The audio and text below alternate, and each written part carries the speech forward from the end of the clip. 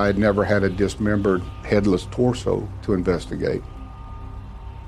I've investigated my fair share of shootings, homicides, a whole array of investigations, thousands, but I never had one of these.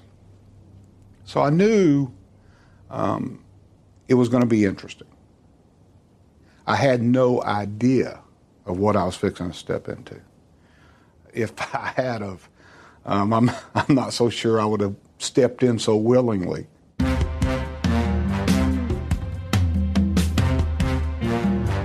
This is the Extra Hot Great Podcast, episode 58 for the week of February 9th, 2015. I am irresistible Wegmans hoagie David T. Cole. Oh, you in for something. And I'm with flat-chested deaf mute Sarah D. Bunting, Junior Detective Tara Ariano, Senior Detective, and Annie Billboard Eve Beatty. I'm not interested in talking about canning.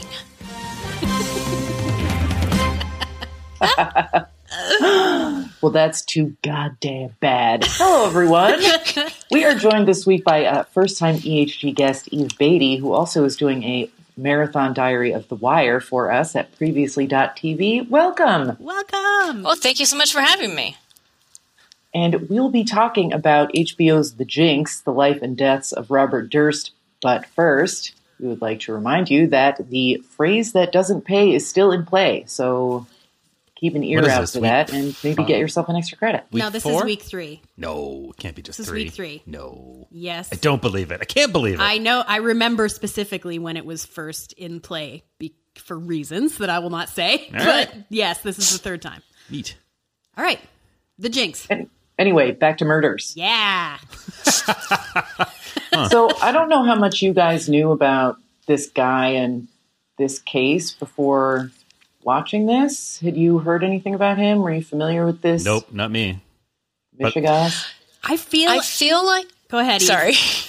I feel like well, we might be getting ready to say the same thing. I feel like Jinx. I read in a library copy of of Vanity Fair, like in the 80s, like when I was like in middle or high school, about the initial alleged homicide. Doesn't that seem like a Vanity Fair story? One of those things where it's like 50 pages up front and then you go to the jump and it's like 50 more pages and it's about rich people from New York. That's I feel so like I funny knew about the initial story. That you said Vanity Fair, because I said the same thing to Sarah on Skype I Am last week after we had just watched it.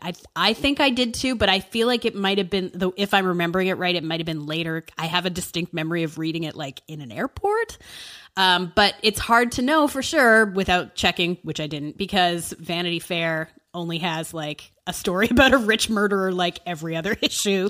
So it's I looked and I couldn't find anything either, but it seems so Vanity Fair-ish. Yeah, maybe just because the story does exist. Ned Zeman wrote it. Oh, okay. And Vanity Fair Confidential revisited the story. That's their new TV show on investigation discovery, but they did not have the cooperation of Durst, unlike The Jinx, which is such a crazy story. It sort of reminds me of like Fatal Vision and Jeffrey McDonald really thinking that Joe McGinnis was like the guy to take his side and tell his story and tell everyone how innocent he is, and didn't so much work out like that. And we don't know how The Jinx is going to end up thinking about Robert Durst, but it's pretty funny that he watched a fictional movie sort of based on the disappearance of his wife, or his first wife, and then called up the filmmaker and was like, so, want to have a little chat-ski? Yeah. Has anyone seen that movie? I have not. I have not seen that movie. I tried to watch it. I gave it about 15. I mean, because Gosling. But really, Yeah. It was so boring, you guys. It was so boring. And like Gosling was doing that like accent. It was, yeah. But I have a theory about the movie and stuff. Looking at Andrew, is it Jarecki? I think so. So looking at his CV, which is pretty limited. This is the only fictional thing he's ever done. Yeah. Unless you count his Catfish. job as an EP on Catfish. Thank you. That got so exciting.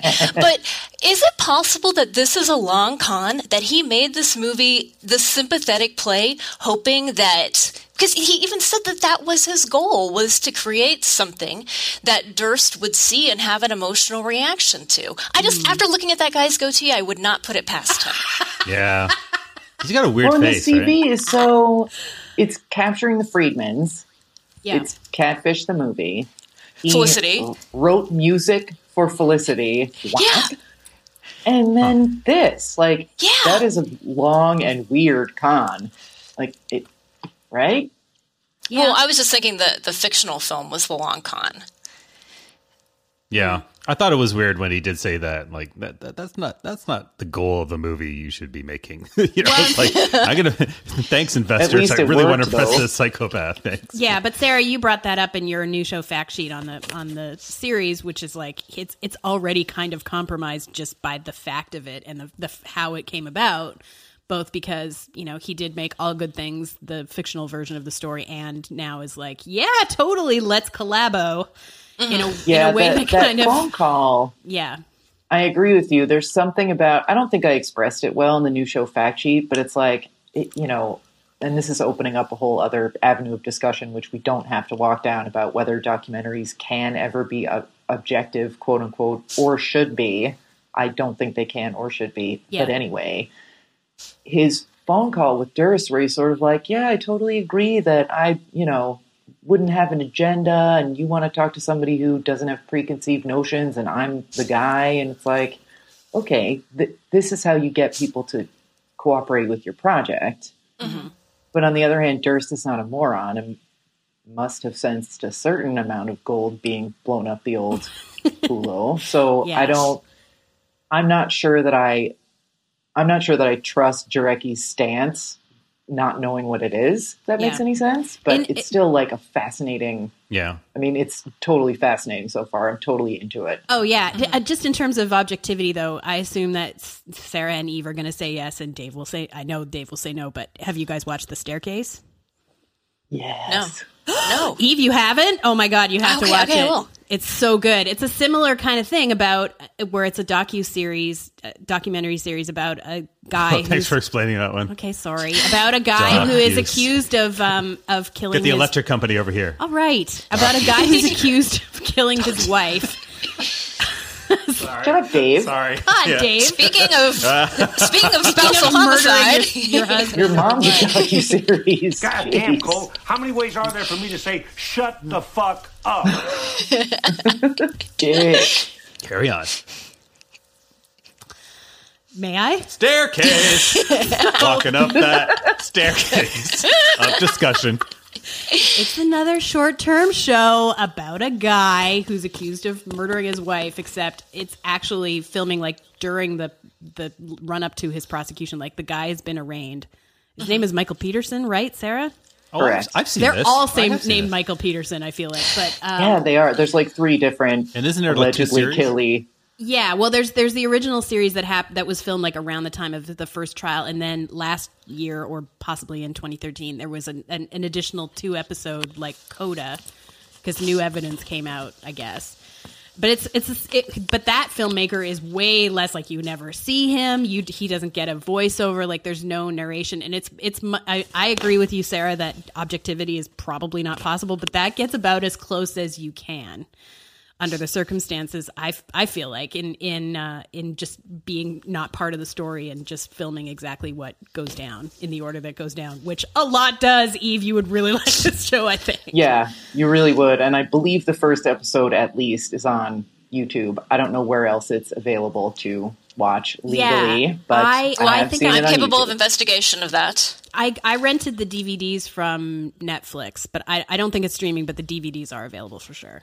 Okay. Anyway, back to The Jinx. So how many episodes did you guys... We got the first 2 on screeners. Did you guys watch them both? Yes, it did. The second one is way better than the first, I think. It really gets into it a lot. That's the episode where we find out a lot more about like the actual timeline of Kathy's disappearance, Robert Durst's first wife. And, I feel like the story it tells is pretty damning. What did you think? Well, I think it's interesting that, like, the first episode is a lot of table setting. Like, here's what happened, and here's, this crime in Galveston where they, like, that's what they reel you in with, which is fine. And then the second one is, like, the second crime, which actually happened first, which is, like, equally Occam's razor-y in that, like there's kind of no other explanation for what happened. Unless here. you're Detective Pendant Neck, who is completely taken in by everything Robert Durst tells him at the time. Yeah, what the heck? But yeah, and then then you're really seeing Robert Durst and like why definitely like friends of the wife are like, this guy definitely did it, because you know, as the interviews unfold, he's like, well, yeah, you know, I just made up an alibi to get them off my back. Mm-hmm. I lied so they'd believe me was basically his argument about, oh no, like I didn't go to the neighbor's house. I didn't make that phone call. I wasn't walking the dog. I don't have a dog. I don't speak any English. What? Yeah. And then he's like, yeah, I slapped her. Okay. Like right. He doesn't seem to have any concept of how this comes off. Yeah. But it definitely deepens some of the stuff that we heard in the first episode about like his brother giving a deposition about how he needed protection from his brother. Like what and why is that exactly? So yeah. I mean, I think it's really well built, both episodes together in terms of like sucking you right in with this, you know, headless torso story. And then he's, you know, posing as a deaf mute flat-chested lady, allegedly. And why we haven't even Galveston? gotten to, why? And then he's a super rich guy, and then he had this other, you know, he had a wife who disappeared, and then the current wife, I believe they're still married. The current wife, Deborah, who is also like a really lack of affect, impatient, thinks she's smarter than everyone, weirdo, just like him. How long have you been married? She's like, I'm not sure. I think we got married last year. Like, what? Yeah. Is that how people are with anniversaries? That's interesting. Eve, you were saying? Well, I mean, I feel like it's significant to note too that, you know, does this count as a spoiler if it's real life? If it does, then it's a spoiler. Spoil tag it. Let's do it. Okay. All right. Jinx / real life tragedy spoiler. Ahoy. So we have there's another homicide in between Galveston and his wife's death too. There's Susan Berman, who I assume we're going to get to at some point. This journalist who was dealing with him, and that we've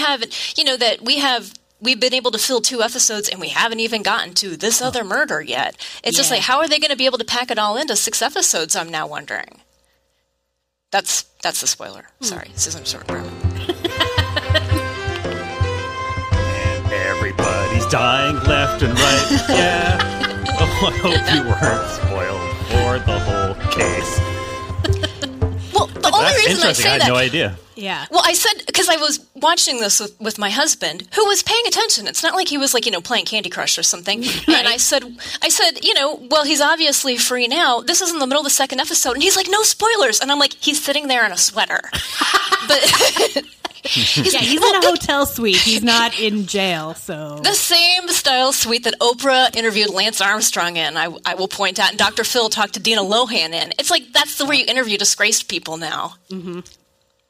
Well, and there's also, I have a true crime blog called The Blotter, and I made a bingo card of like standard shots that you will see in true crime shows, including the super tight close-up on the alleged killer, so you can't see the jailhouse scrubs, and you can't tell what actually ended up happening. Right. And at like minute 42, they'll pan out once they get to that part, and it's like, oh, he's in the orange pajamas. Got it.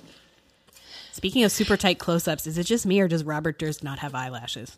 Oh, God, those blinks. What does he have? And it seems like his eyes are like, his pupils are bigger than the average person's pupil, too. Like, he's hard to look at. And it's weird because when they show the archival footage of him and Kathy, especially at first, I was like, oh, they were really in love. Like, some of them, they really look happy.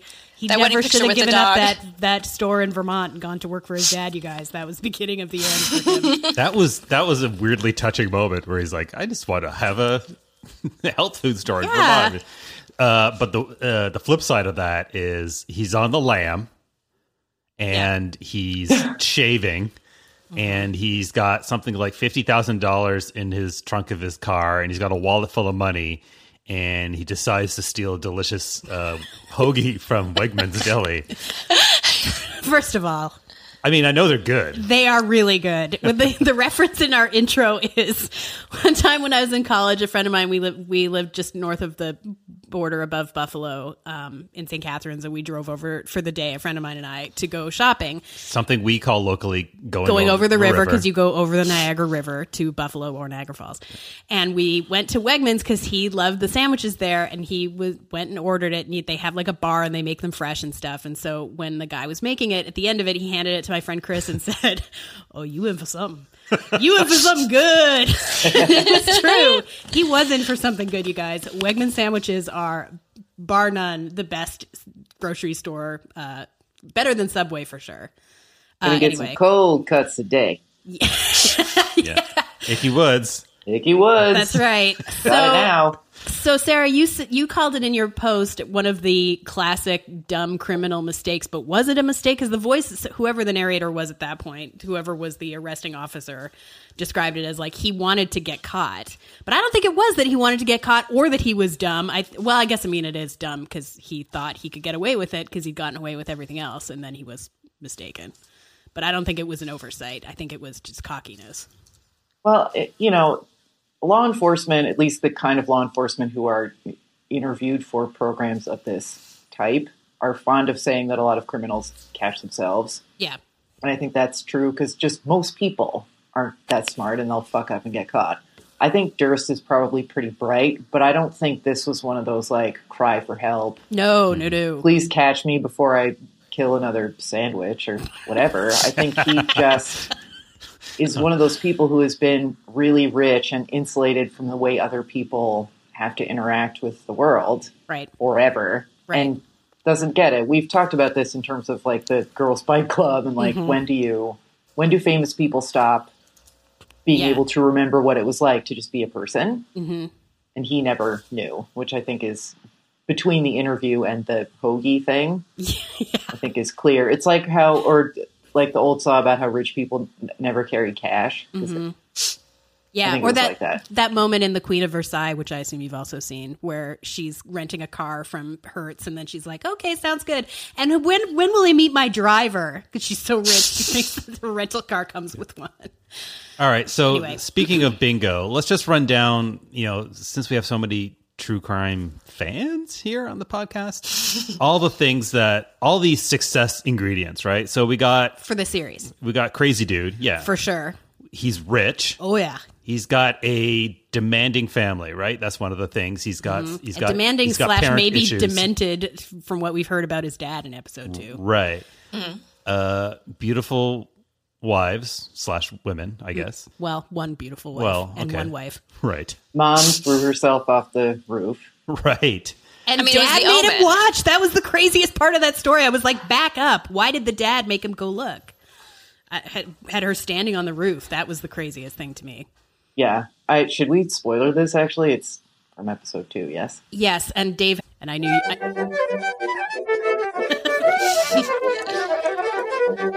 Jinx spoiler 2, spoilers, ahoy, fun ahoy, and also spoilers, workmen are in our backyard. You're going to be hearing some hammering. Okay, go ahead, Eve, sorry. Well, when they're talking about Durst's mom's suicide, they show a newspaper article. And so, of course, I paused it to read it. And it's not just how he described it. Oh, Mom's on the roof and she waved at me and it was no big deal. There were multiple firefighters there with ladders. There were people trying to talk her down. So it was a whole huge scene that apparently ended in her death, which ruined my theory that Dad killed her and Durst was covering for him, because apparently there were lots of people there. But I mean, there was like a whole to-do around like this event, which is why I think that perhaps Durst did not actually have that experience, but that he had been told about it and read about it and everything so much that he sort of manufactured that memory, like someone will be talking about shortly, as I understand it. Yes. Later on. Mom doesn't know how to fly, she just dropped. Now she's dead and you're sad. Now you're gonna kill people. Well, I don't have the. I gotta make it up on the fly. No, that's true. You do. So what are the other elements? Sorry, in case you weren't here for the spoiler, you're going to hear people hammering and stuff. I don't know if I said that inside the spoiler. I can't remember if either. you skipped it. We got work people around. Okay. My apologies. So back to the bingo list. Amateur sleuths. Oh, yeah. Good point. Yeah, that's a really good one. Mm-hmm. Yeah, they're like a cooking club or a Joy Luck club or something like that. They're the best Montauk ladies detective agency. Exactly. Yes, Yeah. Westchester Murder Mystery. Yeah, totally. Yeah. You have his participation. Yep. Mm-hmm. Thinking that he's going to control the story. Probably wrong. You have defense attorney with multiple fabulous hats. Yep. Unsolved mysteries, or unsolved cases, which are the most compelling cases, always. Black trash glamorous bags. for person coming back to relive her, the one that got away in Jeanine Pirro, who's now a judge on TV, I think. Oh, yeah. Or maybe she's just like a legal correspondent or something. But I know I'd heard of her before, and not in the context of having been a DA. I feel like she's been on that Dr. Drew live show. Oh, yeah, probably. Yeah, that's where I've seen her. Right. All those other bottom feeders. She looks great. Anything else that we're forgetting? Hilarious German landlord. She wasn't my type. I can't do the accent, but that's all right. Yeah. Yeah, it's got a lot of elements, and it is. I mean, I'm not a true crime, person, but it was compelling. I do want to see how it ends up, and knowing what that first spoiler was is very interesting. And we should say there's so much more to the story. We apparently. did a mini post about it this morning, but HBO has put the full episode up online. It's on YouTube to watch the first the series premiere. So even if you don't have HBO and haven't quote borrowed unquote an HBO Go password from somebody else, you can watch the first episode and see if it's worth continuing to investigate. No pun intended. I assume everybody here will be continuing to investigate. Yeah. I'm Yes, way into definitely. it, especially after episode 2, which was like a great leap forward, I thought. Yeah.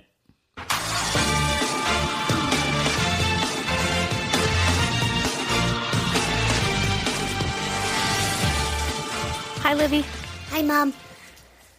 So it turns out that all along this has been season 8.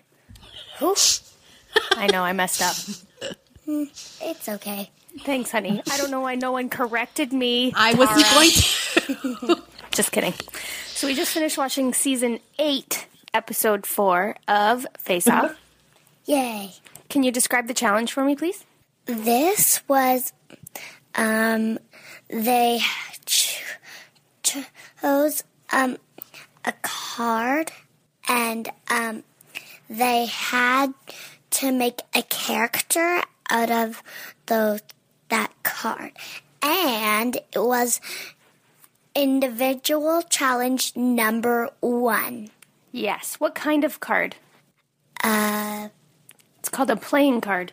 A playing card. Yeah, like with card games. Like, would poker have this? Yes, poker would have this. Okay. And so they used the face cards to make their characters. Okay. And what style did the characters have to be in? What do you mean, what style? They had inspiration.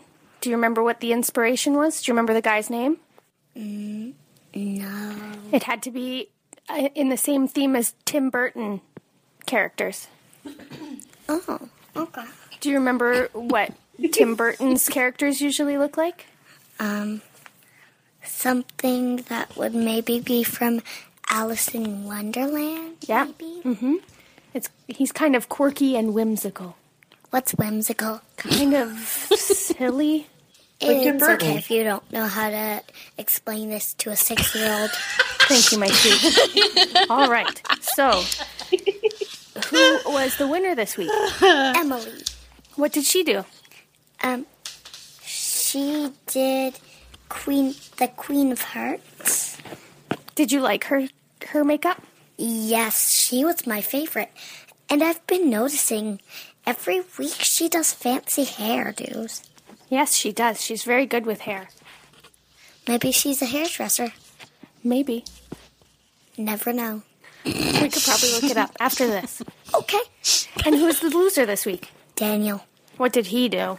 He did the Queen of Diamonds because he probably lost because he doesn't really hold a stick of lipstick in his hand all the time, or one in his pocket. Right. He said that he's never done beauty makeup before, which usually looks like lipstick and eyeshadow and stuff like that. And the other contestants have more experience with that. Yep. Do you remember how long he said he'd been doing makeup? 8 months. Yeah, so that's pretty good for 8 months. Yep. And he said on the show that that it was pretty awesome because Emily said, when you need to do eyelashes, just tell me. Mm-hmm. That was pretty nice of her, actually. It was nice of her. They're pretty nice to each other on this show. Which is good, unlike Homeway Runway. Project Runway? Project Runway. Yeah. She's not allowed to watch You're that. not there yet. Okay, well, I guess that's fair. I'm only 6. Thanks, hon. Do you have a favorite contestant? Yep. Would you like to share that with me? Yes, I like Emily a lot. You're going for her? Yeah. Cool. What is your favorite card game? I don't really play card games. I don't really know card games. What are there? What card games are there? What about, have you ever played Go Fish? Yeah, I like Go Fish. And have you ever played Texas Hold'em? No, but I have played Crazy Eights. Good. Have you ever played Hearts? What's Hearts? Hearts. What's Hearts? A card game. Gin? Huh? Rummy? Nope. All right. I can't think of any other card games right now. Poker, yes. Texas Hold'em is a kind of poker game. Okay. What do you think a royal flush is? What's a royal flush? That's what I'm asking you. What do you think it is? What's a flush, at least? That's the question. If I tell you, what is a royal flush? What comes to mind? Something that would be royal? The cape thing? Cloak thingy? Yeah? You think that a royal flush is a cloak? Yeah! That's not where I thought that was going. Me neither. Well, thanks for speaking with me this week, Liv. You're welcome. See you next week. Bye, honey. Every week we send a couple questions, and that royal flush was mine because I really thought it was going to be something. Is it a toilet King sit on? Better man than we are. I also have to add, Leah texted me after she recorded this and was like, for the record, she does know what whimsical means. She just didn't want to make it extra long by trying to, she's worried about making her segments too long.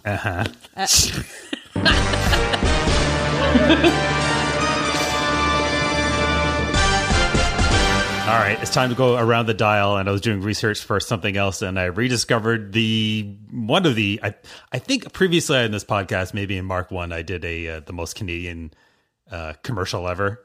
Oh, yeah? And it wasn't this one, but this one might actually be the most Canadian commercial ever. So let's hear it. Setting up the scene. It's winter. They're outdoors. They're at the edge of the woods, and kids are playing hockey.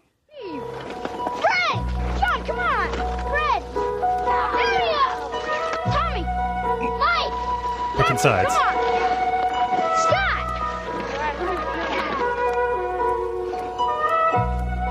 Wait a minute, I got Johnny. Come on.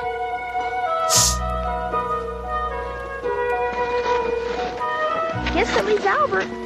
Hey, he's your kid, brother. You take him. We're gonna get him this time. Come on, Albert. At Canadian Tire, we carry the best names in hockey. Bauer, Cooper, CCM, Jaffa, and Coho. But good equipment is only a beginning. How far you go depends on you. Smash cut. Where are we? We're at some sort of big, giant stadium. What's going on, guys?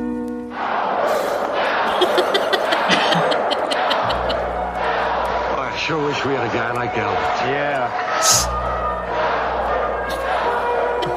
That's it. And for some reason, Albert is wearing a hockey jersey. On the back, it says Albert. because he's playing in the hockey league where everybody uses first names on their jerseys. Yeah, that's pretty Canadian. Yeah, it is. For a country that the old $5 bill or the last iteration of the $5 bill had kids playing street hockey on the back of it. It wasn't even street hockey. Yeah, it was pond hockey. Yeah. Pond hockey, yeah. Albert from Rags to Riches. Way to go. Canadian Tire. Also, the Canadian Tire is the...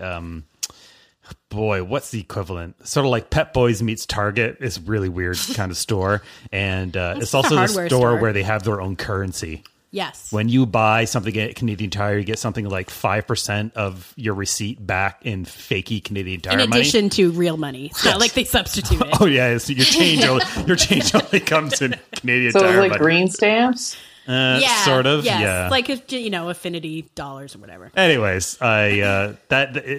this is a really well-known ad in Canada, but is also it ran forever. It's also one of those things where it's like a facepalm ad. It's like, come on, Canada, really? Like the kid should have been drinking Labatt's Blue in the background or something just to make it perfect.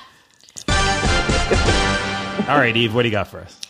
So, the trailer for Marvel's Daredevil dropped late last week, and so this is not anything to do with the Ben Affleck movie from whenever ago, which was terrible, and Ben Affleck was smug, and everything about it was awful. It was an awful movie.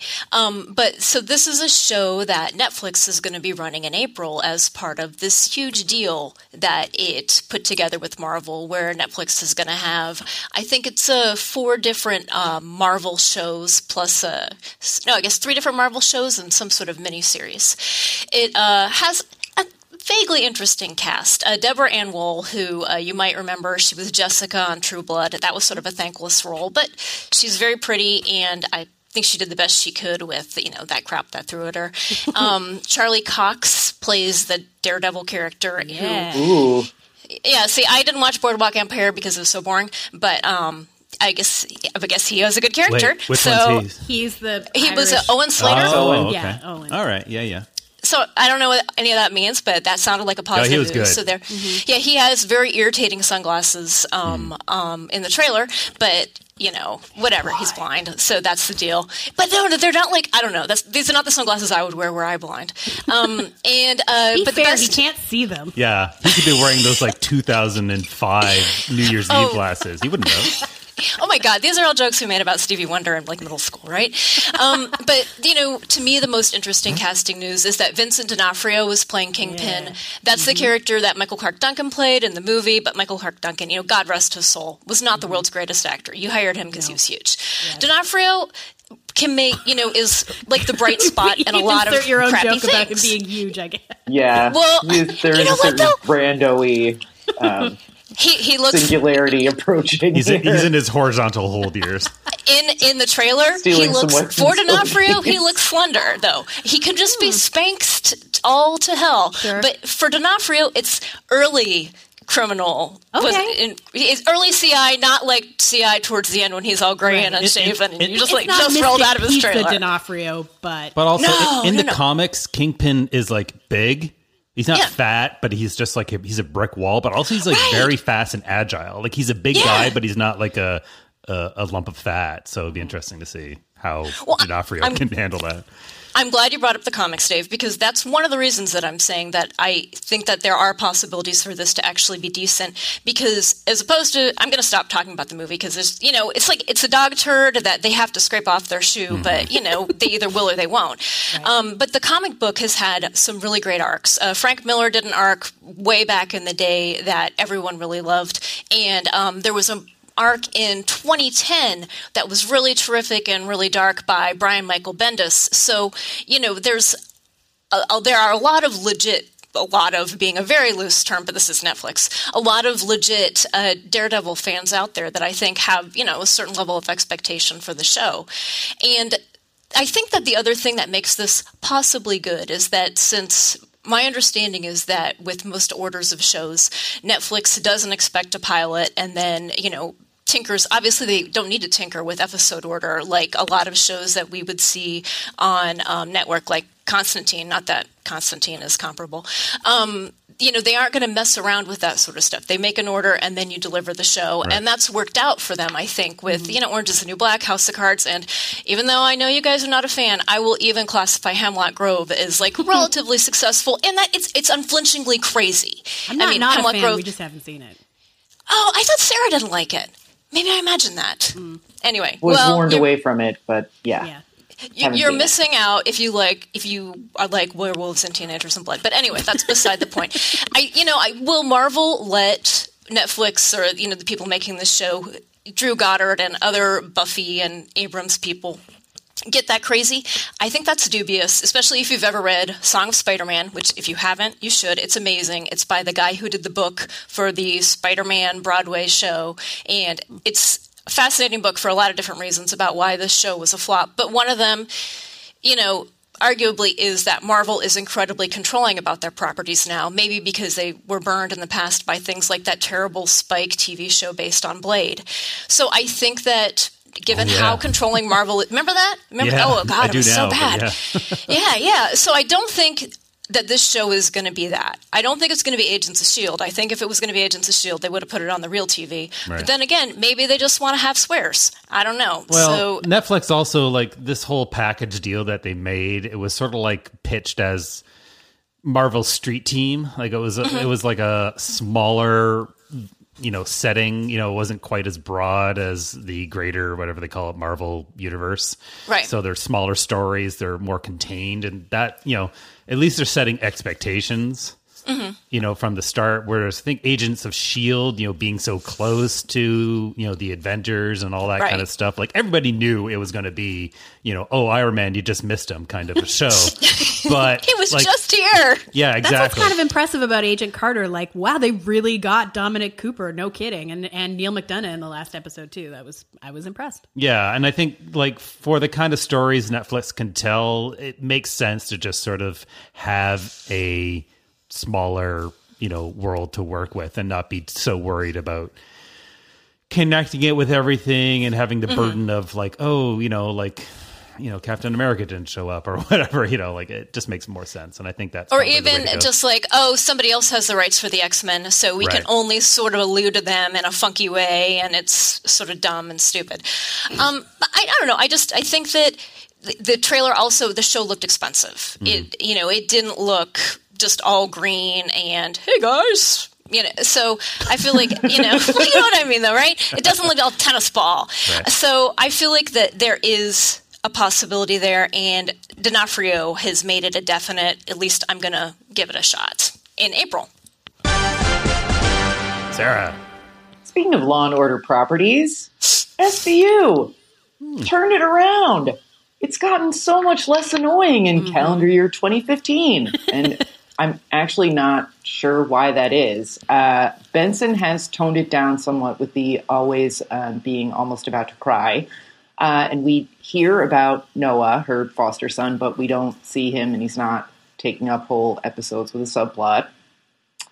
Amaro, who is my least favorite character on NBC, I think, had a Taking It Personally episode all of his own a couple weeks ago with his dad. And it was not bad.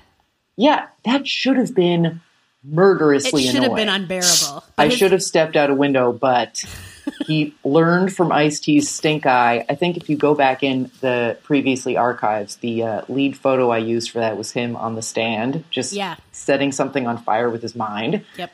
And Pino, for whatever reason, got a haircut, got a little bit of a tan, put on 10 or 15 pounds, and just generally is being way less annoying. Yeah, well, Armand Asante played his dad, so that may have made him step up his game effort-wise.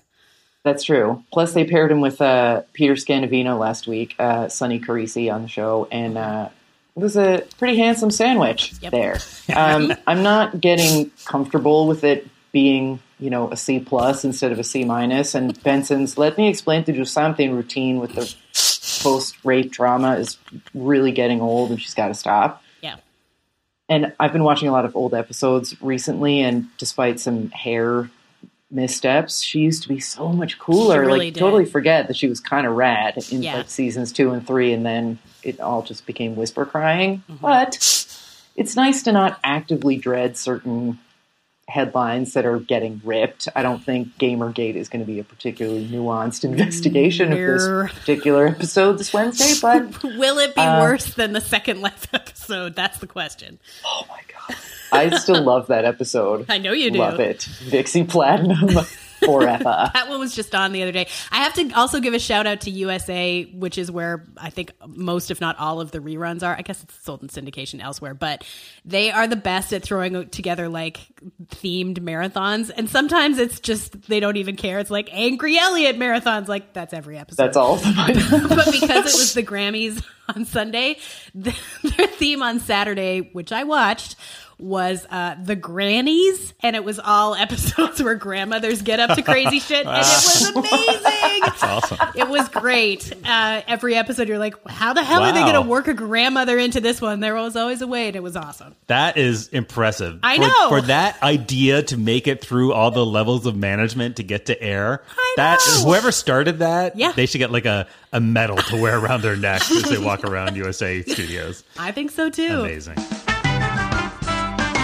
I just wanted to, first of all, since Sarah mentioned Law & Order, say in passing, there are rumors as of late last week that NBC is considering reviving Law & Order for a limited 10-episode series, which I think we all hope fucking happens, especially since the rumor is that it said original cast, which literally could mean anything. Yeah. But I think it would be like... It will not mean Michael Moriarty. I was just going to say, that's what I want. And all about abortion. Every episode about abortion. Crime? He's got to be too old now. Like, right? He's got to be in his 70s. No? Maybe not.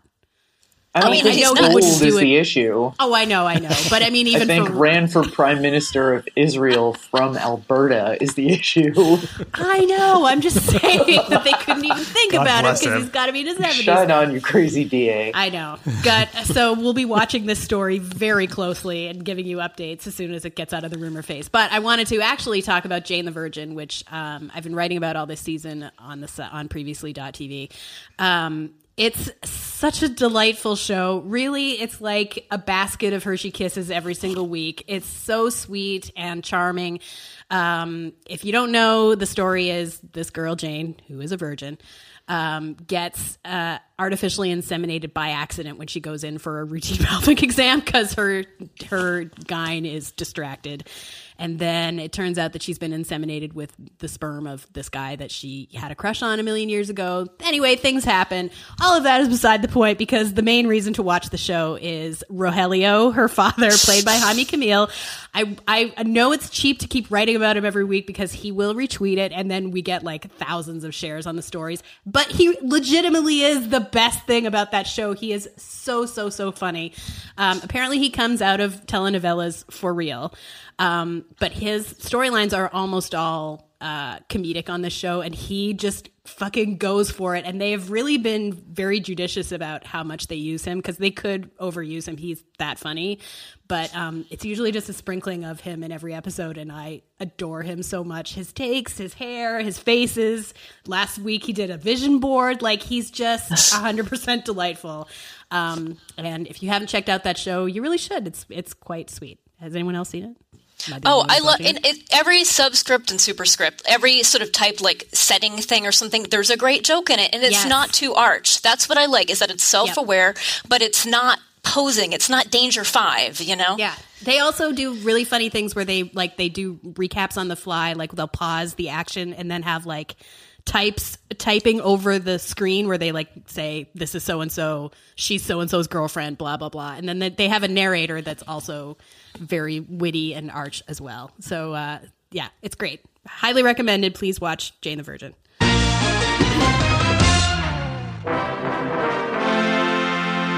Okay, excuse me. It is time for the canon, and Eve has brought us something. Take it away, Eve. Well, so today we are talking about Never Again, which is season 4, episode 13 of The X-Files, known, I guess, in maybe my social circle as Scully Gets Some, but I don't think she actually does. I thought that too. I know, no, it's weird, right? That's how, like Durst, I had a specific memory of Scully and like someone we're going to talk about in a minute, I had a specific memory of Scully getting some, but she doesn't actually. But anyway, I'm jumping ahead.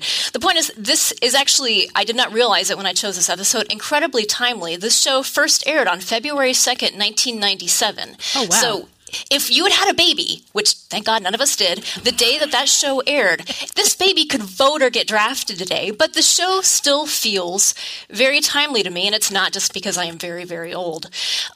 So we open up on this guy that I think is probably more familiar to people now. The character's name's Ed Jurst, and he's played by someone who at the time was basically just a swimmer and a model. His real name is Rodney Rowland, which for some reason seems hilarious to me.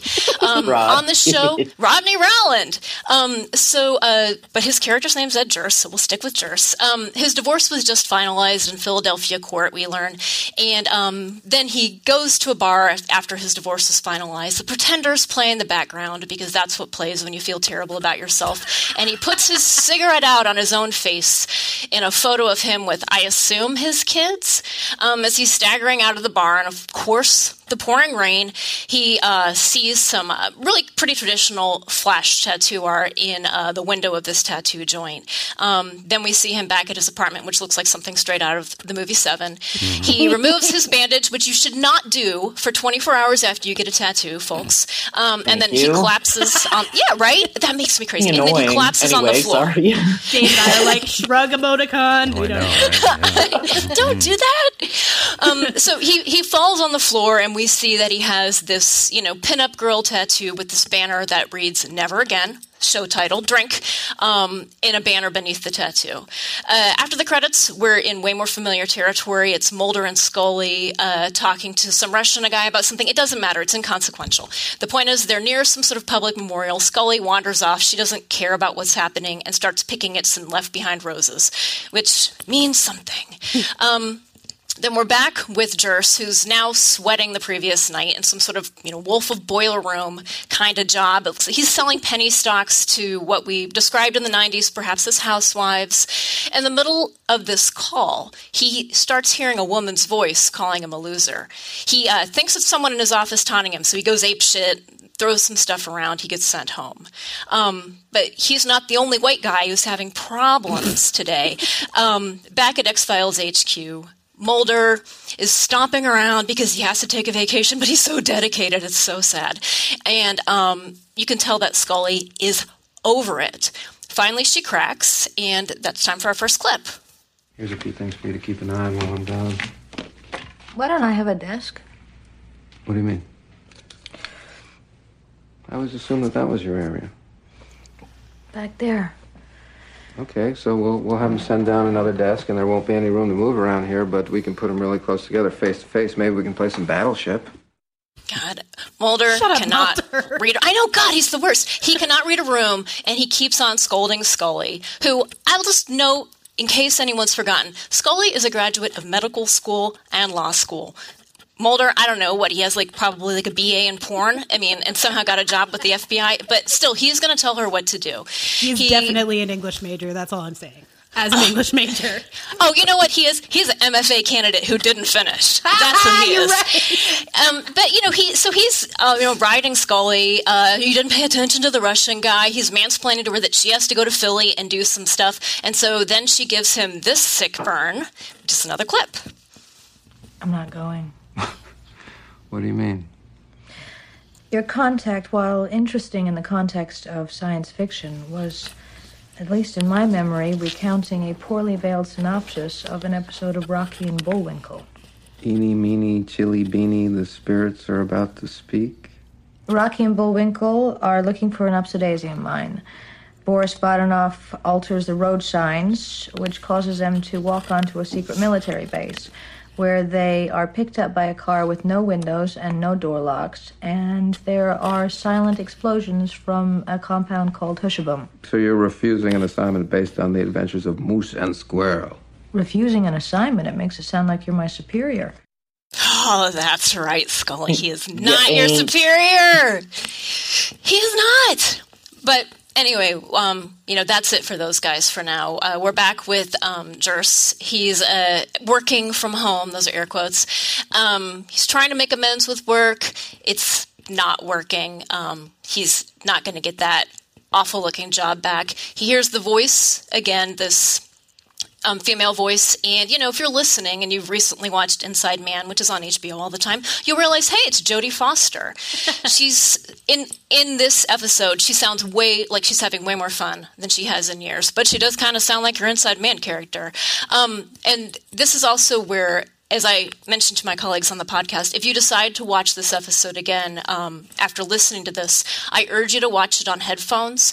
I've already sounded like a huge dork, so I'm over it, but there's this really cool sound design where you feel like her voice is really swirling around in your head. It's a nice note, given that in 97, they probably weren't expecting you to watch the show on headphones, and you wouldn't have, appreciated it at the time. So I don't know. I really appreciate, though, that they did that little thing back then, because it really works. I was watching it on the bus, on the phone. I know I'm awful. I'm like that. And I was just like, I actually made some noise. Everyone thought I was weird. Anyway, so Jurst has decided, we're back to the show now, that his downstairs neighbor is fucking with him, trying to drive him nuts with this voice. And, she's trying to get into his head. So to the strains of Doesn't Somebody Want to Be Wanted, which is a Partridge Family song, he bursts into her apartment and he kills her.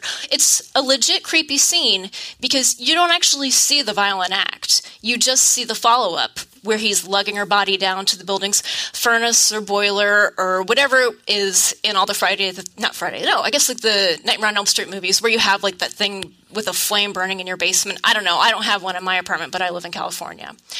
You hear the voice again, and now she's praising him. And that's sort of the moment I think that he realizes that his tattoo is speaking to him, which takes us to our next clip. Attaboy, lover. From now on, I'm your right-hand gal. You and me. As long as I'm with you, no one will ever hurt you. Never again. I mean, that's awesome, right? I would totally throw a body in a fire if someone said that to me, so I get it. But despite Scully's assertion that she's not going to go to Philly, the next thing you know, there she is. She's in Philly. So despite Scully's assertion that she's not going to Philly, she's there staking out a scene in Little Russia. She's led to that same tattoo parlor that we remember from the pre-credits, where she's called to the back by the proprietor. He's conferring with Jurst, who seems to think that the tattooer can somehow fix the talking tattoo. And that's our next clip. Miss, you like this on his arm?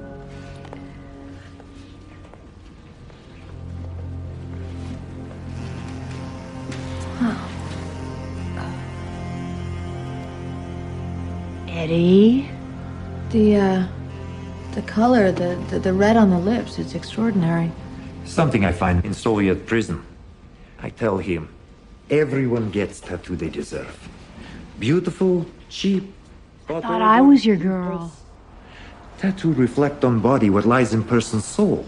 You'd break my heart over it. Did you get them all done in prison? Yes. Use the sewing needle, paper clip. You talk to her, and I'm gonna be bad. Shavings, urine. I find grasses grow in prison yard, rye and such. Only use now on that tattoo. Yeah, he said urine. It is what it is. Tattoos are an ugly business. But even though he's talking about urine, you can still, the chemistry that you feel between Scully and Jurst, it's palpable. But that's what you might expect when you've got a smart hottie who's been cooked up with a dork like Mulder, and she's meeting a swimmer/model in a tight t-shirt. Jurst, despite all his problems, asks Scully out, but she begs off. However, she has a frustrating phone call with Mulder in the following scene, where Mulder is predictably a jerk yet again. The next thing you know, Jurst is sitting in his apartment in the dark, listening to his tattoos say misogynistic things, and hey, it's Scully on the phone. Now he's got a date. Just to be safe, he now puts his cigarette out on his tattoo, not a photo. So Jurst's car is in the shop, so Scully has to go pick him up, where his embarrassment over his shitty apartment is eased by Scully's revelation that her social life is crapperoo, as we hear in this clip. I don't go out very much. I think the last time I went on a date was to see Glengarry Glen Ross, and the characters in the movie had a much better time. Oh, geez, Scully, if you thought that movie was misogynistic, just wait for the rest of your date. He needs the good leads. No kidding, she does. Scully decides to get really wild, and oh my god, I'll get it. It's my landline, which never rings. This is exciting. Wow. Someone stole the landline. Neat. Oh, it's because I call prisons. Because you taped a. Yeah, an X on your window. if you talk to prisons, you have to have a landline. Even those the AT&T phone won't work. Anyway, sorry about that. I just hung up on whatever criminal was just calling me. Okay, hang up on me, will you?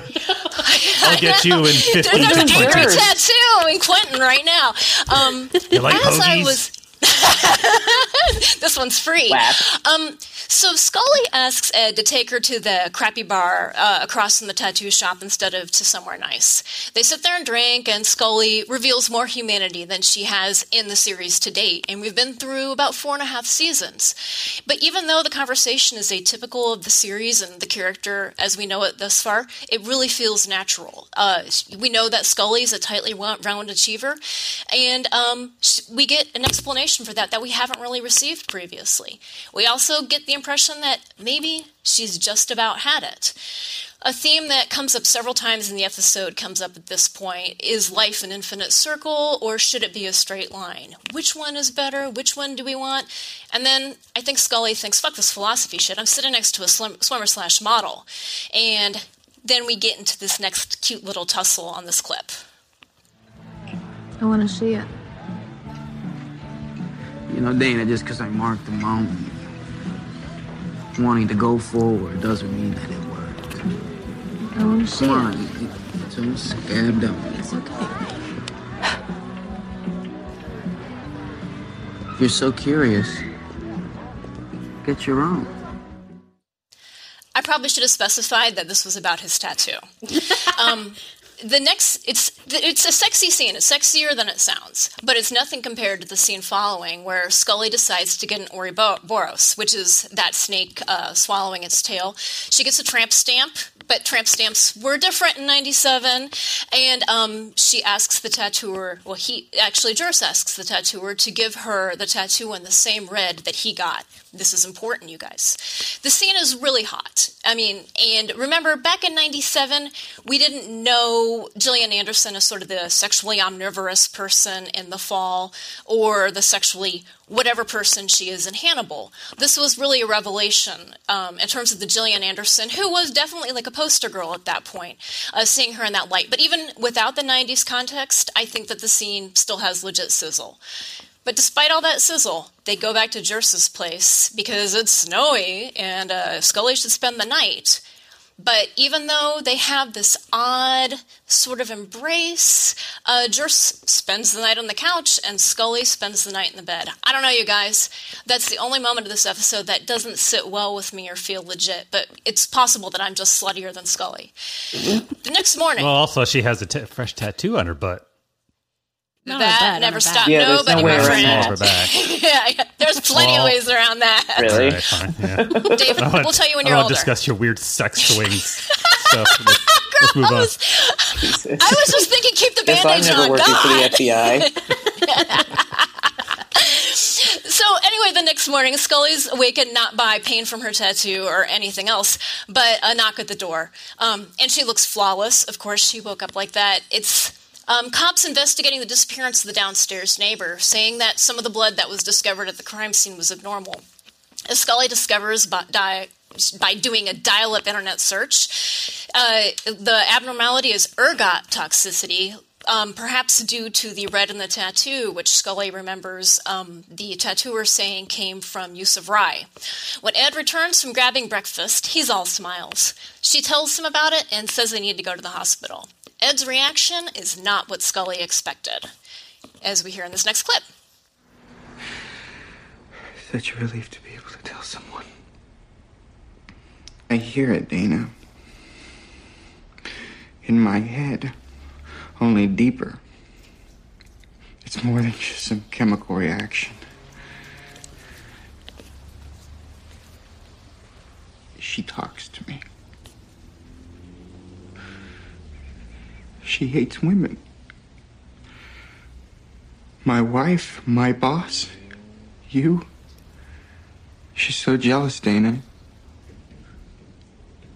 She makes me do things I don't want to. But she controls me.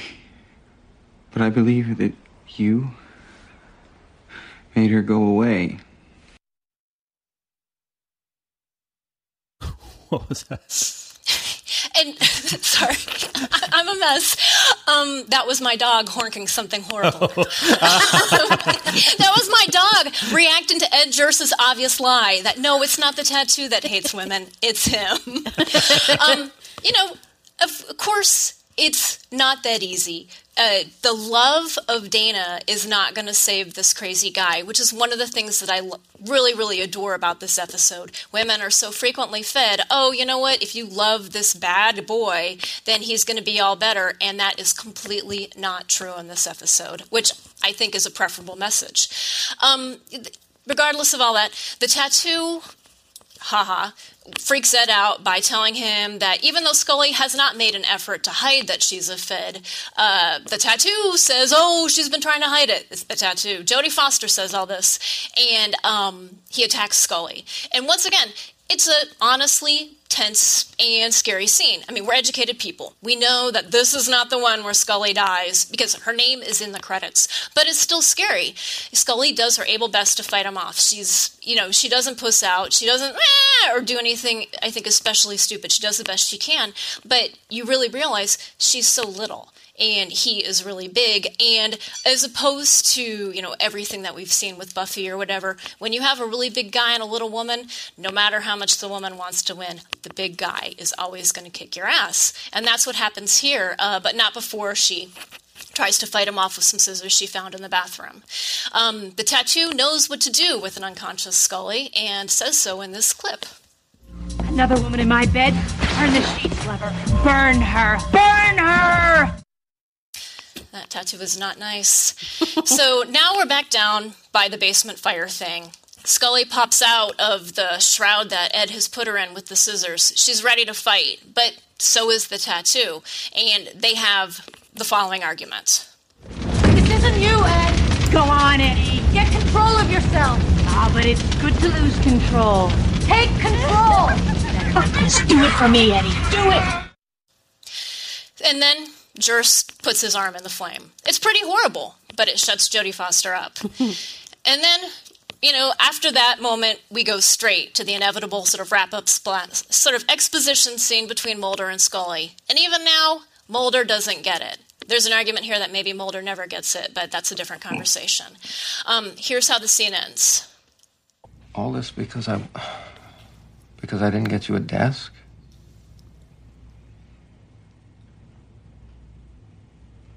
Not everything is about you, Mulder.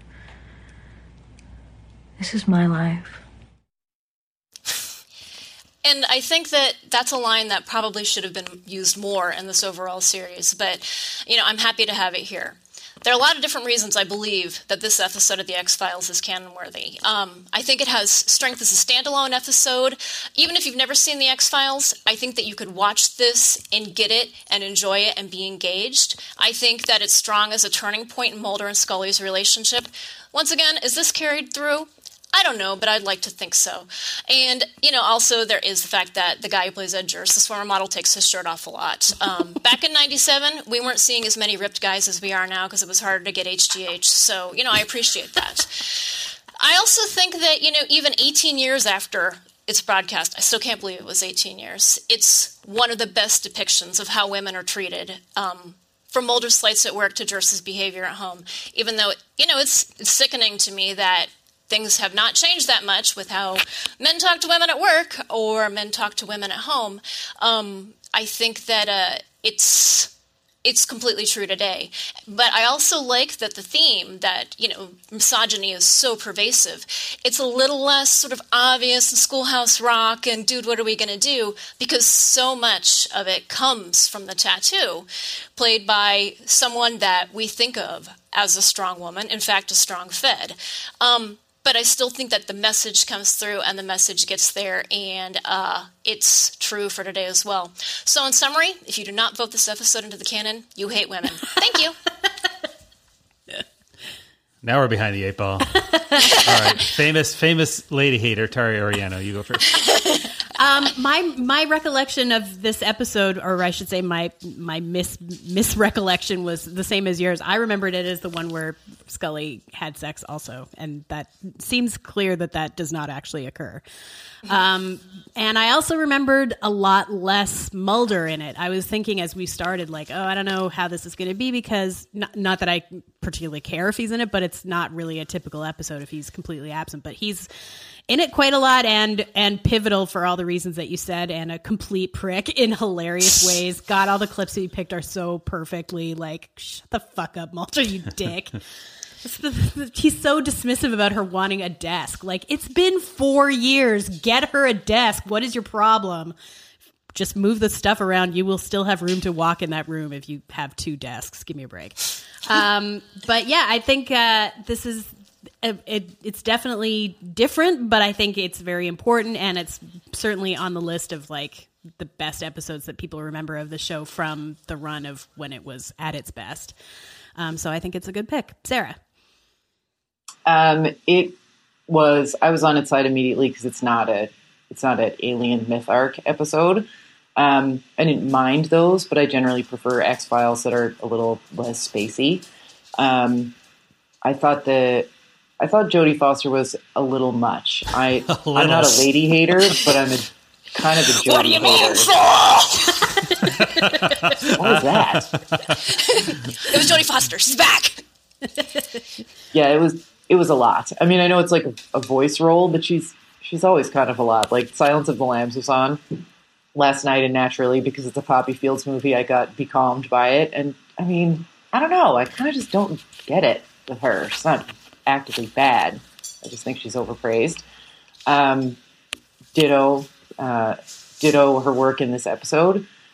But there's just something about, like, Gillian Anderson is so great, and there's just something about her staring dully at Mulder and just repeatedly being like, "You're the worst," that I enjoyed. Yep. And the episode is like greater than the sum of its parts somehow. I don't know. Like I've seen this one a bunch of times, and it was nice to revisit it. And I agree that Scully, despite wearing the next day man's shirt, that's usually the universal signifier of having gotten some. Yep. I agree that they didn't capital D do it. One other thing that I forgot to say. She had her suit pants on even when she got out of bed. Who sleeps in suit pants? I still would have taken those pants off. That was super weird just to sleep in, especially since, as you say, she just got a tattoo. Speaking of which, one thing I forgot to say was that scene where she's getting it, as it were, and the way they shoot her, the way the camera angle is on her, like, there's a reason that everybody takes their selfies from like slightly above, and it's like she looks so good in that shot compared to how dowdy she normally looks in like those enormous coats and terrible suits that are the pants. At least she wasn't wearing short. the white tights this time. Yeah, seriously. But like that sagey colored sweater or whatever that she's wearing, like it's what she should be wearing all the time if she asked me, which she didn't, and she should have. Dave. I wanted this episode to be campier, like way, way campier for the subject matter, and taking cues from Jodie Foster's voice work. I felt the whole episode would have benefited from just being crazier and campier. Like, I think that was the intent, either that or they struck a weird, unsatisfying middle ground for me if it wasn't. There's something about when Scully and Mulder are apart that I can't get into with the X-Files. Like, for me, it might be a little unfair to judge this episode by all the other future Scully alone sad lady files episodes that are to come, where she's like, well, am I a good Catholic? Let's take a season to think about it. Or, sad childless Scully, episodes and all that stuff. Among my least favorite episodes are the Scully solo episodes. I do like it when they're together. Obviously, they work best when they're together. This episode didn't really seem very sexy to me. I thought the actor, the guy, what's his name again? Rodney Rowell. Rodney something. Doesn't that guy sound like he should have an RV store? Selling RVs on the highway, big billboards. Come on down to Ronnie. Yeah. RRRV. Yeah. So, I mean, this episode, I would say, is fine. I don't think it was a bad episode, but I just don't think it was canon-worthy. But the sound design was really interesting. As you say, the sound engineer, was giving his pan dial a real workout during the Jodie Foster voiceovers. They, like, quickly go left to right to left to right. It's a little disconcerting the first time you hear it on headphones, as you say, but, you know, it works for that reason. I have one note, which was the fight music, which is this. I'll play a bit for it.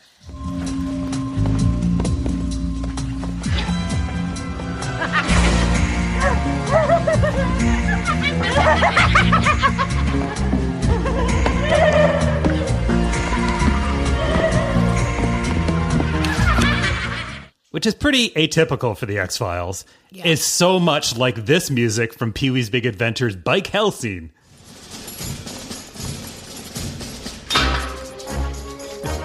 Oh, yeah. Including evil laughs. Yep. More. Anyways, also while I'm there. Is this something you could share with the rest of us, Amazing Larry? No wrong time. Yeah, no wrong time for that clip. So yeah, I think this episode is fine, but I don't think it's great. I don't think it really doesn't really feel like an X-Files episode to me, just because, you know, they spend so much time apart, and Solo Scully is not really my favorite thing about the X-Files. So I would probably say okay, but not canon worthy. But let's see what everybody else says. Tara. Well, first of all, now we know what Dave really thinks about women, Yep. but I'm going to vote yay. I'm against them. I vote yay. Sarah? It's a very good episode. Not one of my favorite X-Files episodes. I don't think it is actually one of the greatest. So this woman hater is voting ixnay. Sorry. All right, X-Files Season 4, Episode 13, Never Again. Sorry, by one vote, you lose out on the canon. All right, we don't have a no-knack submission, but since the last with the Star Trek no-knack, where we finally decided on exactly what their parameters were for no-knack, which is it's got to be really, really, really, really bad, but it doesn't necessarily have to be the very worst episode. I wanted to revisit Dawson's Creek Downtown Crossing, which was done on our all no-knack episode over the holidays. We had our break in October, November. Yeah. So I think it might be time for a reevaluation of this, given the new criteria, because I think generally our consensus was on that episode is that it's really hard to have the worst Dawson's Creek episode without in an Dawson. episode without Dawson. Like, Dawson was such a terrible element of Dawson's Creek that it seemed wrong. It seemed a betrayal of the no-knack spirit. Dawson is the no-knack of Dawson's Creek. Exactly. Like, he is made of 99% no-knackium. So, given the new parameters, I just wanted to do a quick revo. We don't have to rehash the episode, but it's the Joey gets mugged in Boston and episode. ends up singing to her mugger as he dies. Truly a terrible episode, but let's just revote on the no-knack. So, given the new no-knack rules, Tara, do you think this belongs in our no-knack? Absolutely. And Sarah? It's not the worst ever, but it's in the bottom three. Yes. Yeah. Okay, I also agree. So, with apologies to whoever submitted that. Sorry, I don't have your name in front of me. We are now rejiggering, and that is now in the no-knack. And you can visit a new dedicated no-knack page on our website. It's like the canon page, but I separated out all the no-knacks, so it is now there. So I'll move that over to the win column for that one. Americans love music? Yeah. And will not tolerate a loser. Nope. Yeah, no music. Sorry, we don't have time. We don't have an extra half hour for that to play out. Winner and a loser from laughing hysterically at it. Yeah. All right, Tara. Sarah? Who's our winner? Our winner is Chicago for a bunch of reasons, namely that Dick Wolf's Chicago Fire and Chicago PD are being joined by the following spinoffs: Chicago Med, Chicago Parking, Chicago Sanitation, Chicago Writer's Block, Chicago Coffee. Chicago just CSI. kidding. There's actually only one of those, but Empire, I believe, also shoots there. The Good Wife technically doesn't do anything there, but is based there for some reason. Like, why didn't they just make it about New Jersey? Also corrupt? Yeah. Just kidding. Don't email me. So yeah, the city is having a good TV moment, unlike some people. Sirens too shoots there. Yep. Oh, yeah, I'm surprised to hear that Empire shoots in Chicago. That looks pretty New Yorky to me. Yes. Anyway. Yay, Windy City. Loser of the week, Brian Williams. Oh, when I put this in the doc last week, I had no idea about how much worse it was going to get. So what happened was Brian Williams, I guess in 2013, went on Letterman and told a story about being in a helicopter that came under fire. And then last week had to go on his news show and say, just kidding. Like, it seems like something happened, but it wasn't that. And then it just got worse and worse because, of course, then everything else he ever said about anything has come under question. Now they're like, he told a story about getting mugged. Did he get mugged? Did he exaggerate his Katrina reporting? And he... Allison Williams is like, he's not even my dad. I don't know. Yeah. Well, I mean, it really calls into question everything positive he's ever said about girls. But he put himself on suspension. And how noble of him. I know. And he also was supposed to be on Letterman again this week, but he canceled that appearance for obvious reasons. So this seems like a really weird story. I don't know why, like, this anecdote that he told on a talk show 2 years ago is now such an issue, but whatever. Well, and it's something that happened like 10 years ago, right? Yes. So now it's like, why now? It's weird. Like, the timing of it is weird. On the plus side, though, yes, Dateline fans, Lester Holt is taking over the chair, and I like Lester Holt. Yes. Well, oh, yeah, he's good. Yeah. I mean, in the annals of sketchy reporting about the Iraq War, I would say this is not in the top 5% of most egregious journalistic crimes, but anyway. I'm sure Geraldo has done 5 things that are worse than that. Guys, Judith Miller still has a job. I was going to say, yes, exactly. Judy Miller does still have a job of sorts. But anyway, sad for Brian Williams. All this by way of saying, make sure your anecdotes are true before you tell them on a talk show. Guys, you know what time it is? Lie time? Nope. Oh. Game time.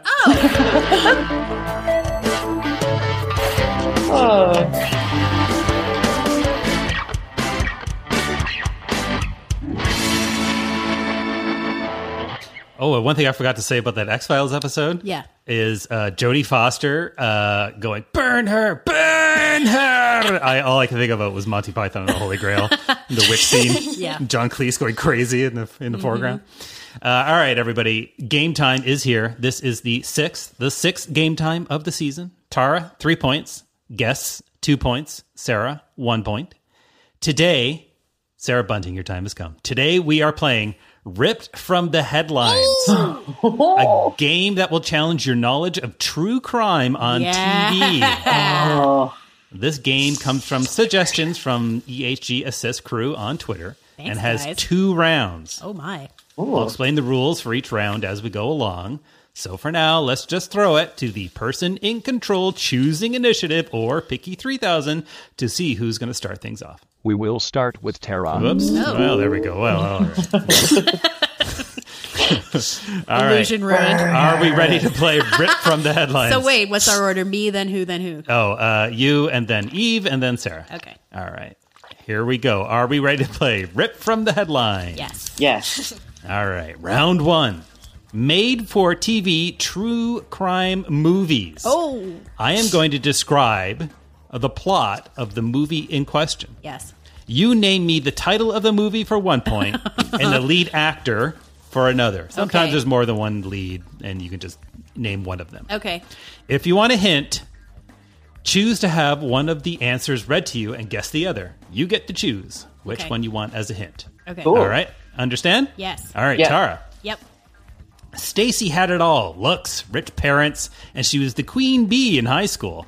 Things go south when she threatens new student Angela, who just wants to be her friend, that she's going to tell everyone at school that you're weird. No, what's the movie? And who's the actor there? Stacy. I'll take the title, please. All right. The title, Death of a Cheerleader. And there's 2 possible leads here you can name. I'm just going to go out on a limb and say Tori Spelling. Yeah! Nice. That's good for 1 point. Or Kelly Martin. Oh, sure. Oh, yeah. Yes. Okay, Eve. Though she became the subject of a famous rhyme outlining the gruesome crime of murdering her parents, she was actually acquitted of the crime. Oh, man. God so smiled on me. I assume that this is Lizzie Borden Took an Axe and Christina Ricci. That's good for 2 points. Soon to be a series. Miniseries. No way! Yeah, Lifetime made a miniseries of it. Coming soon, I believe. God, speaking of inappropriate music. All right, Sarah. Yep. Here's your first. The story of a school teacher who had an illicit affair with one of her underage students and eventually gave birth to 2 of his children. Ooh. The movie, The Actor. One of my favorite true crime stories. Oh, my God. Who was in it, though? I don't remember. I don't remember who's in it either, and I'm certainly not going to remember the name. Oh, man. So do you want the title as a hint? Is that what? Sure. Okay. Title, All-American Girl, the Mary Kay Letourneau story. Oh, gosh. Who played? Letourneau. And I'm going to give you this. Yeah, okay, yeah. Well, there's 2 listed. I was going to say, I thought it was 2 different movies, but it's the same movie, but they just listed the Mary actor in another one. Okay. And the kid. Billy. Who played her? Shit. Marky Post. Feels like an Elizabeth Mitchell role, but I know it Penelope wasn't her. Ann Miller. Oh, of course. That's good casting. Okay, back to Tara. Yeah. Boulder, Colorado is stunned when a beautiful 6-year-old girl is found dead in the basement of her parents' suburban home. Ooh. Oh, Marg Helgenberger played her mother, but I can't remember what the movie was called. Perfect Murder, Perfect Town. Right. All right. Based Good on for the 1 book point. by Mark Furman, if I'm not mistaken. Back to Eve. This charming, handsome, and charismatic serial killer was responsible for dozens of deaths before being captured in Salt Lake City, Utah, and eventually executed in Florida. One of the all-time greats of TV movies. So I'm thinking the lead is Mark Harmon. Nice. And just the Ted Bundy story, or Deliberate Stranger. Oh, yeah. What? Yeah. Okay. Right. I own it. MVD. All right, Sarah. Yep. And there's, by the way, everybody gets 3 questions in this round. Okay. So here's your second, Sarah. A pregnant mother to... What? That doesn't make any sense. Okay. A pregnant mother-to-be vanishes on... I don't even know what that means. A pregnant mother vanishes on Xmas Eve, and her devoted husband and her family launch a massive search for her. As no real leads turn up, suspicion starts to point towards the husband, who might have not been as devoted as he once seemed. Oh, my God.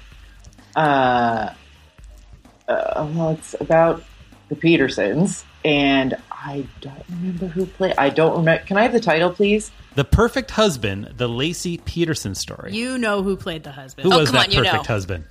It's one of 2 people. Rob Lowe. Oh, shit. Dean Cain, right? Yep. Dean Cain. That was my other choice. Princeton's own Dean Cain, no? All right. Back to Tara. Yeah. This suburban housewife did not take kindly to the affair her doctor husband was having. Eventually, he moved out and divorced the wife, getting married to the young assistant he was carrying on with and taking custody of the children. God damn it. The now divorced wife became unstable, leaving hundreds of threatening messages for her ex and ignoring restraining orders before eventually murdering the ex-husband and his wife in their sleep. This is not what I was thinking of at all. Title? Title. 2 titles for you. Okay. A Woman Scorned, the Betty Broderick story. Oh, sure. And part 2, Her Final Fury. Betty Broderick, the last chapter. Meredith Baxter? That's good for 1 point. Yeah. Sarah, No. I felt you knew that one? Yeah, Picky screwed me. Yeah. All right, Eve. Here's your last question of this round. The wealthy heir to the Fontainebleau Hotel fortune marries a stripper, but their kinky relationship quickly turns sour when he winds up brutally murdered. Oh, shit. Here's the thing. I did read about this in Vanity Fair, but I can't remember any of the details. All right. Do you want a hint? Yeah. Give me the title. Title, Beautiful and Twisted. Oh, that was no help at all. I give. Rob Lowe. That was on like last week. Damn it! Very recent history. All right, our last question of this round, bringing us into our score break for Sarah. The fanatically uncompromising Len Rowan and his family insult and terrorize the citizens of a small Missouri town for years. One afternoon, Len is shot and killed on Main Street, an event that was witnessed by up to 4 dozen people. But the sheriff soon learns that nobody saw a thing. Oh, man. I don't know what this is, but I want to see it. Can I have the actor? Yeah, the actor, Brian Dennehy. Okay. I'm just going to guess, based on what the book was called, In Broad Daylight. Nice. Finally, That's she good gets on the for board. 1 point. That All ends right. round 1. Let's hear our scores. Sarah has 1 point. Eve and I are tied with 3 each. Okay, lots of game left as we head into round 2. Round 2's title is called Chung Chung. Oh! Hey. Name the true life inspiration for these Law & Order franchise episodes. Mama! All right. So Tara starts, right? Yes. Yes. Okay, so I'm going to read you some information. You got to tell me the perpetrator or sort of like, what the case was named. Yeah. We'll grade on a curve Okay. here, okay? Yep. Some answers have more than one, but we'll play it by ear. All right. Yep. Season 17, episode 16 of Law & Order Original Rays, titled Murder Book. Green and Cassidy investigate the death of a publishing agent who approved a book written by an ex-athlete that describes how he would have murdered his wife if he was in fact the real killer. Well, I believe this is probably about If I Did It by O.J. Simpson. I think you are correct. Okay, how many points? 1? 1 point. Okay. All right. Back to Eve. Season 4, right. episode 24, Perfect. This is also Law & Order Original Rays. When a girl is found dead in an alley with apparent signs of abuse, Benson and Stabler are called in to investigate.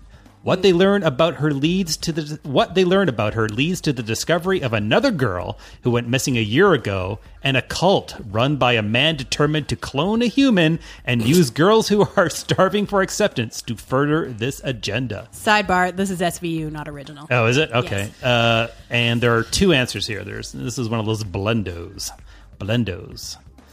Clone? You said clone a human? Uh-huh. Yeah, I got nothing. That was Elizabeth Smart and the Raelian cult. Oh, sure. Oh, yeah. Okay. Sarah. Yes. Season 10, episode 15, Fools for Love. I don't know why I'm singing a sing-song. Fools for Love. Let's hear about this terrible murder. A man is accused of raping and killing his girlfriend's sister and another victim. Prosecutors make a deal with the girlfriend for her testimony against the accused, but they also suspect that she was a willing participant in the murders. Oh, You'll never get back in Canada if you get this one wrong, Sarah. I know, seriously. This is Paul Bernardo and Carla Homolka. And they did this one a couple times. Is this the one with Meredith Grey? Or I think so. Okay. Yeah, she's fucked up and really good in this one. So creepy. Tara? Yep. Season 10, episode 1, Gun Show. Mhm. Original Rays. Okay. As far as I know. Yep. Gun Show. Yep. After Jack is forced to settle with a man who committed a mass murder against female medical students in Central Park, he decides to go after the gun manufacturer. Is it the Montreal shootings? Yeah. Okay. Montreal Massacre, Mark Okay. Lapine? Yeah. Eve. Female engineering students in Montreal. Special Victims Unit, Season 16, Episode 8, Spousal Privilege. A retired professional football star is captured on surveillance video knocking out his longtime girlfriend, but the victim is reluctant to leave his side. This is from this season, by the way. Okay, I was like, because obviously we have a multitude of choices, but so this is, I guess, involving Ray Rice and his wife. Ray Rice? Shit, is that his name? Ray Rice? Gonna need a final answer. I don't know, it just seems like so many NFL guys beat the hell out of people this year. Now I'm confused about which one it is. I'm gonna say Ray Rice. Shit! Ray Lewis, it says. No, it's Ray Rice. That's It's from this Ray Rice. season. All right. Yes. That's Oh, definitely thank you this guys. season. Yes. We got you. We Cool. watched that one. All right, good. By that one, you mean the video of him beating his wife in the elevator? I did not watch that, but I did watch the Nev's episode. photo. Yes, and in the SVU, it all happens in an elevator, so it's Ray Okay. for sure. All right, Sarah, here you go. SVU, Season 13, Episode 1, Scorched Earth. An African immigrant working as a maid accuses an Italian diplomat of rape, but is she really just in it for the money? Meanwhile, Stabler's return remains in doubt after his latest shooting. God. I don't remember the guy's name, but it was a French guy, and his name was Dominique. Well, all that information is correct. I think that was pretty close. That's good enough.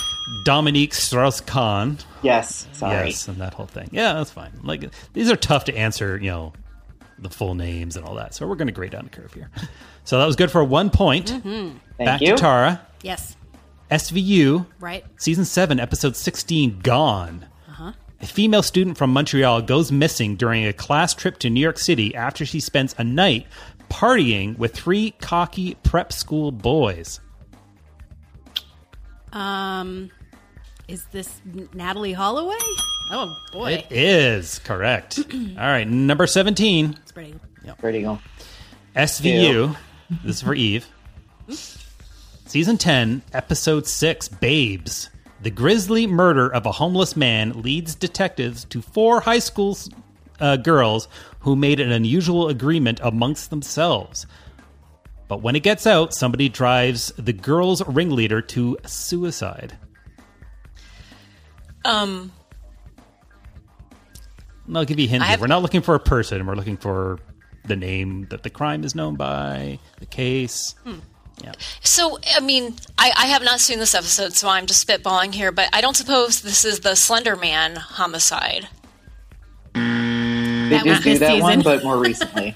Yeah. This is the Gloucester 18 Pregnancy Pact episode. Oh, Pregnancy Pact. Yeah. All right, bring us into our next score the break. mom in that one? Can't remember. Debbie Mazar, I think. All right, Sarah. Yeah. Season 1, Episode 15 and 16 of Original Rays, The Torrents of Greed, Parts 1 and Part 2. Stone makes a deal with a group of low-level mobsters when they offer to testify that a crime boss murdered a missing union leader. However, the prosecution case unravels at trial, causing all parties involved to walk.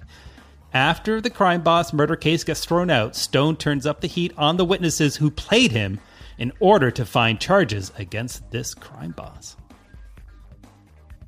In conclusion, crime boss. Yeah, I always Season skip 1. these episodes because I think they're really boring. And I'm actually not sure what they're based on. Vinny the Chin. John Gotti. Okay. Yeah. Also thought he was kind of boring. All right, 19, Tara. Yep. SVU, 16th season, Yep. second episode, American Disgrace. Mm-hmm. A basketball legend is accused of raping multiple women, but what exact? This makes no sense. But what exact role did the powerful CEO of the sports apparel company who could fuck this. Hang on. I just copied this and it's very poorly worded. A basketball legend is accused of raping multiple women, but what role did the powerful CEO of the sports apparel company who had a contract with him play in the situation? And there's a few answers here.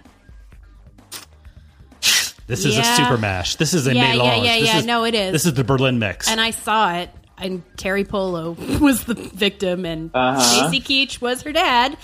But you got so many people here that are involved. So many cases. I know. Just have to give me one. Kobe Bryant. Damn it! This is the Beyonce, Jay-Z, Ray Rice, Donald Sterling mashup Donald episode. Sterling. Right. All right. Damn it. On to Eve. Original Rays, Season 18, Episode 18, Excalibur. While preparing a murder case, the DA's office stumbles on a potential scandal involving a prostitution business and the governor of New York. It could have serious implications on Jack McCoy's future as a district attorney. They didn't try that hard to mask this one. No. So, is a Spitzer? It is. It Played is. himself. Just kidding. The horrible thing is at first I was going to be like, The Good Wife, you guys. It's based on The Good Wife. Okay, Sarah. Yep. Trial by Jury. Season 1, Episode 6. Pattern of Conduct. Kieber? Kieber? Is that her name? I don't know. Sure. Kibre. Yeah. Anyway. Prosecutes a basketball star accused in the rape and murder of his mistress. She has to grapple with a star-struck jury, legions of sports fans, and a wealth of media coverage. The already trying case takes a new turn when the basketball player's wife has a slip of the tongue while on stand. Is this Kobe Bryant? It is. Benson. Thanks, Kobe. Okay. Back to Tara. Yep. Original Rays, Season 8, Episode 6, Baby It's You, and Homicides. Oh. Season 6, Episode 5, Baby It's You. Okay. A teenage supermodel dies after being sexually assaulted. A dual city investigation focuses at first on an obsessive fan and later on her father before a stunning revelation closes the case. Ooh.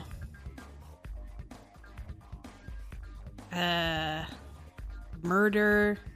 Teenage supermodel dies after being sexually assaulted. Dual city investigation focuses on first on an obsessive fan. God, I don't know. Gia? I know. John Benet Ramsey. Oh. Oh. Okay. Huh? Aged her up. Fair enough. Weird. Yep. That's a Law and Order twist. Fair enough. Yep. Also, yep. Darm City. Yeah. Okay. Eve. Season 1, Episode 19, The Serpent's Tooth. Which series? Original Rays. Okay. A businessman and his wife are killed. That's it. That's all I get. No, just joking. The couple's 2 sons emerge as the most likely suspects, but detectives later find business ties to the Russian mob. A businessman and his wife are killed. The couple's 2 sons emerge as the most likely suspects. So is it the Menendezes? It is. Sure is. Correct. All right, Sarah. Yep. Original Rays, Season 17, Episode 7. In Vino Veritas, a washed-up anti-Semitic actor is arrested with blood on his clothes. Do you want me to read the rest of it?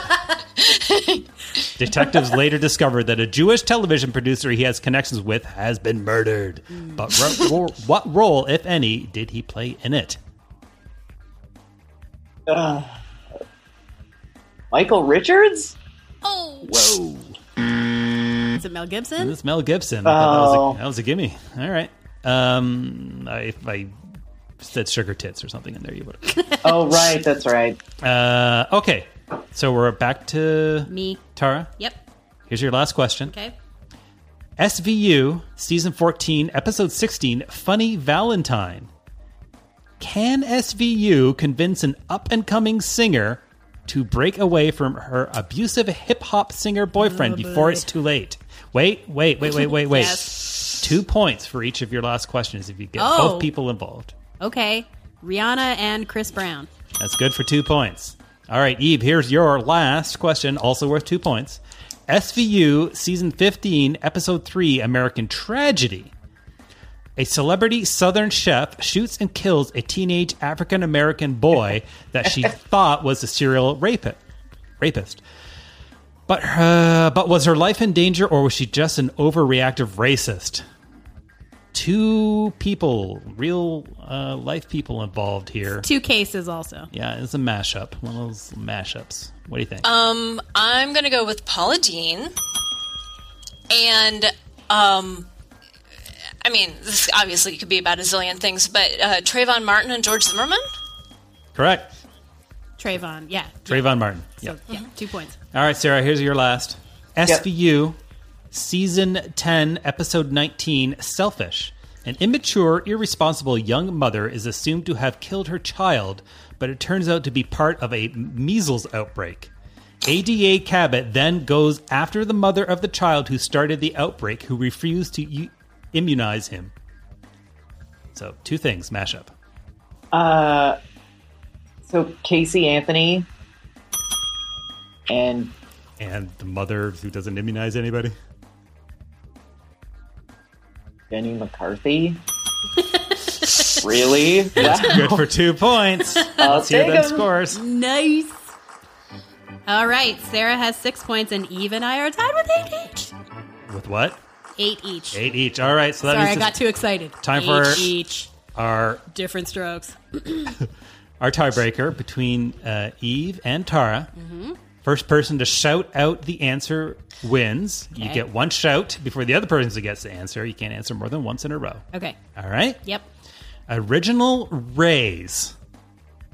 First season, 3rd episode. God. Okay. The Reaper's Helper. A gay man with AIDS is accused of murdering another gay man.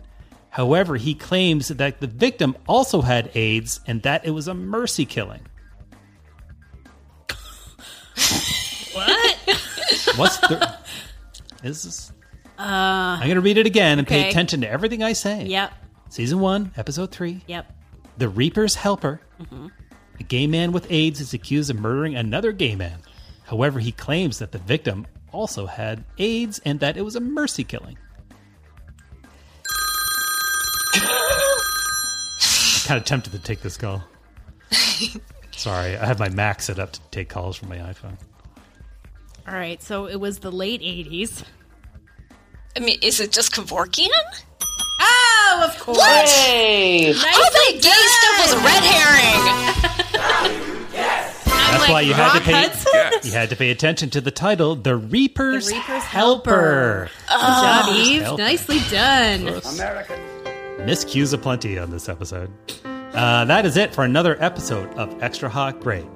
We made plans to murder our spouse. Jinx. Oh, you cokes. We checked in with our 6-year-old face-off correspondent before going around the dial with stops at Albert, Daredevil, Law & Order SVU, and Jane the Virgin. Eve unsuccessfully pitched us the tattoo episode of The X-Files Never Again for the canon, and we evaluated Dawson's Creek's terrible downtown crossing for the No Next New Rules, and now it's in. We crowned winners and losers of the week, and the guests, valued guests, thanks to Eve, win this week's Rip from the Headlines Game Time. Well done. Remember, We're listening. I am David T. Cole, and on behalf of Tara Ariano, burn her! Sarah T. Bunting, Not everything is about you, Mulder. and Eve Beatty. Thanks for listening. We'll see you next time, right here on Extra Hot Great.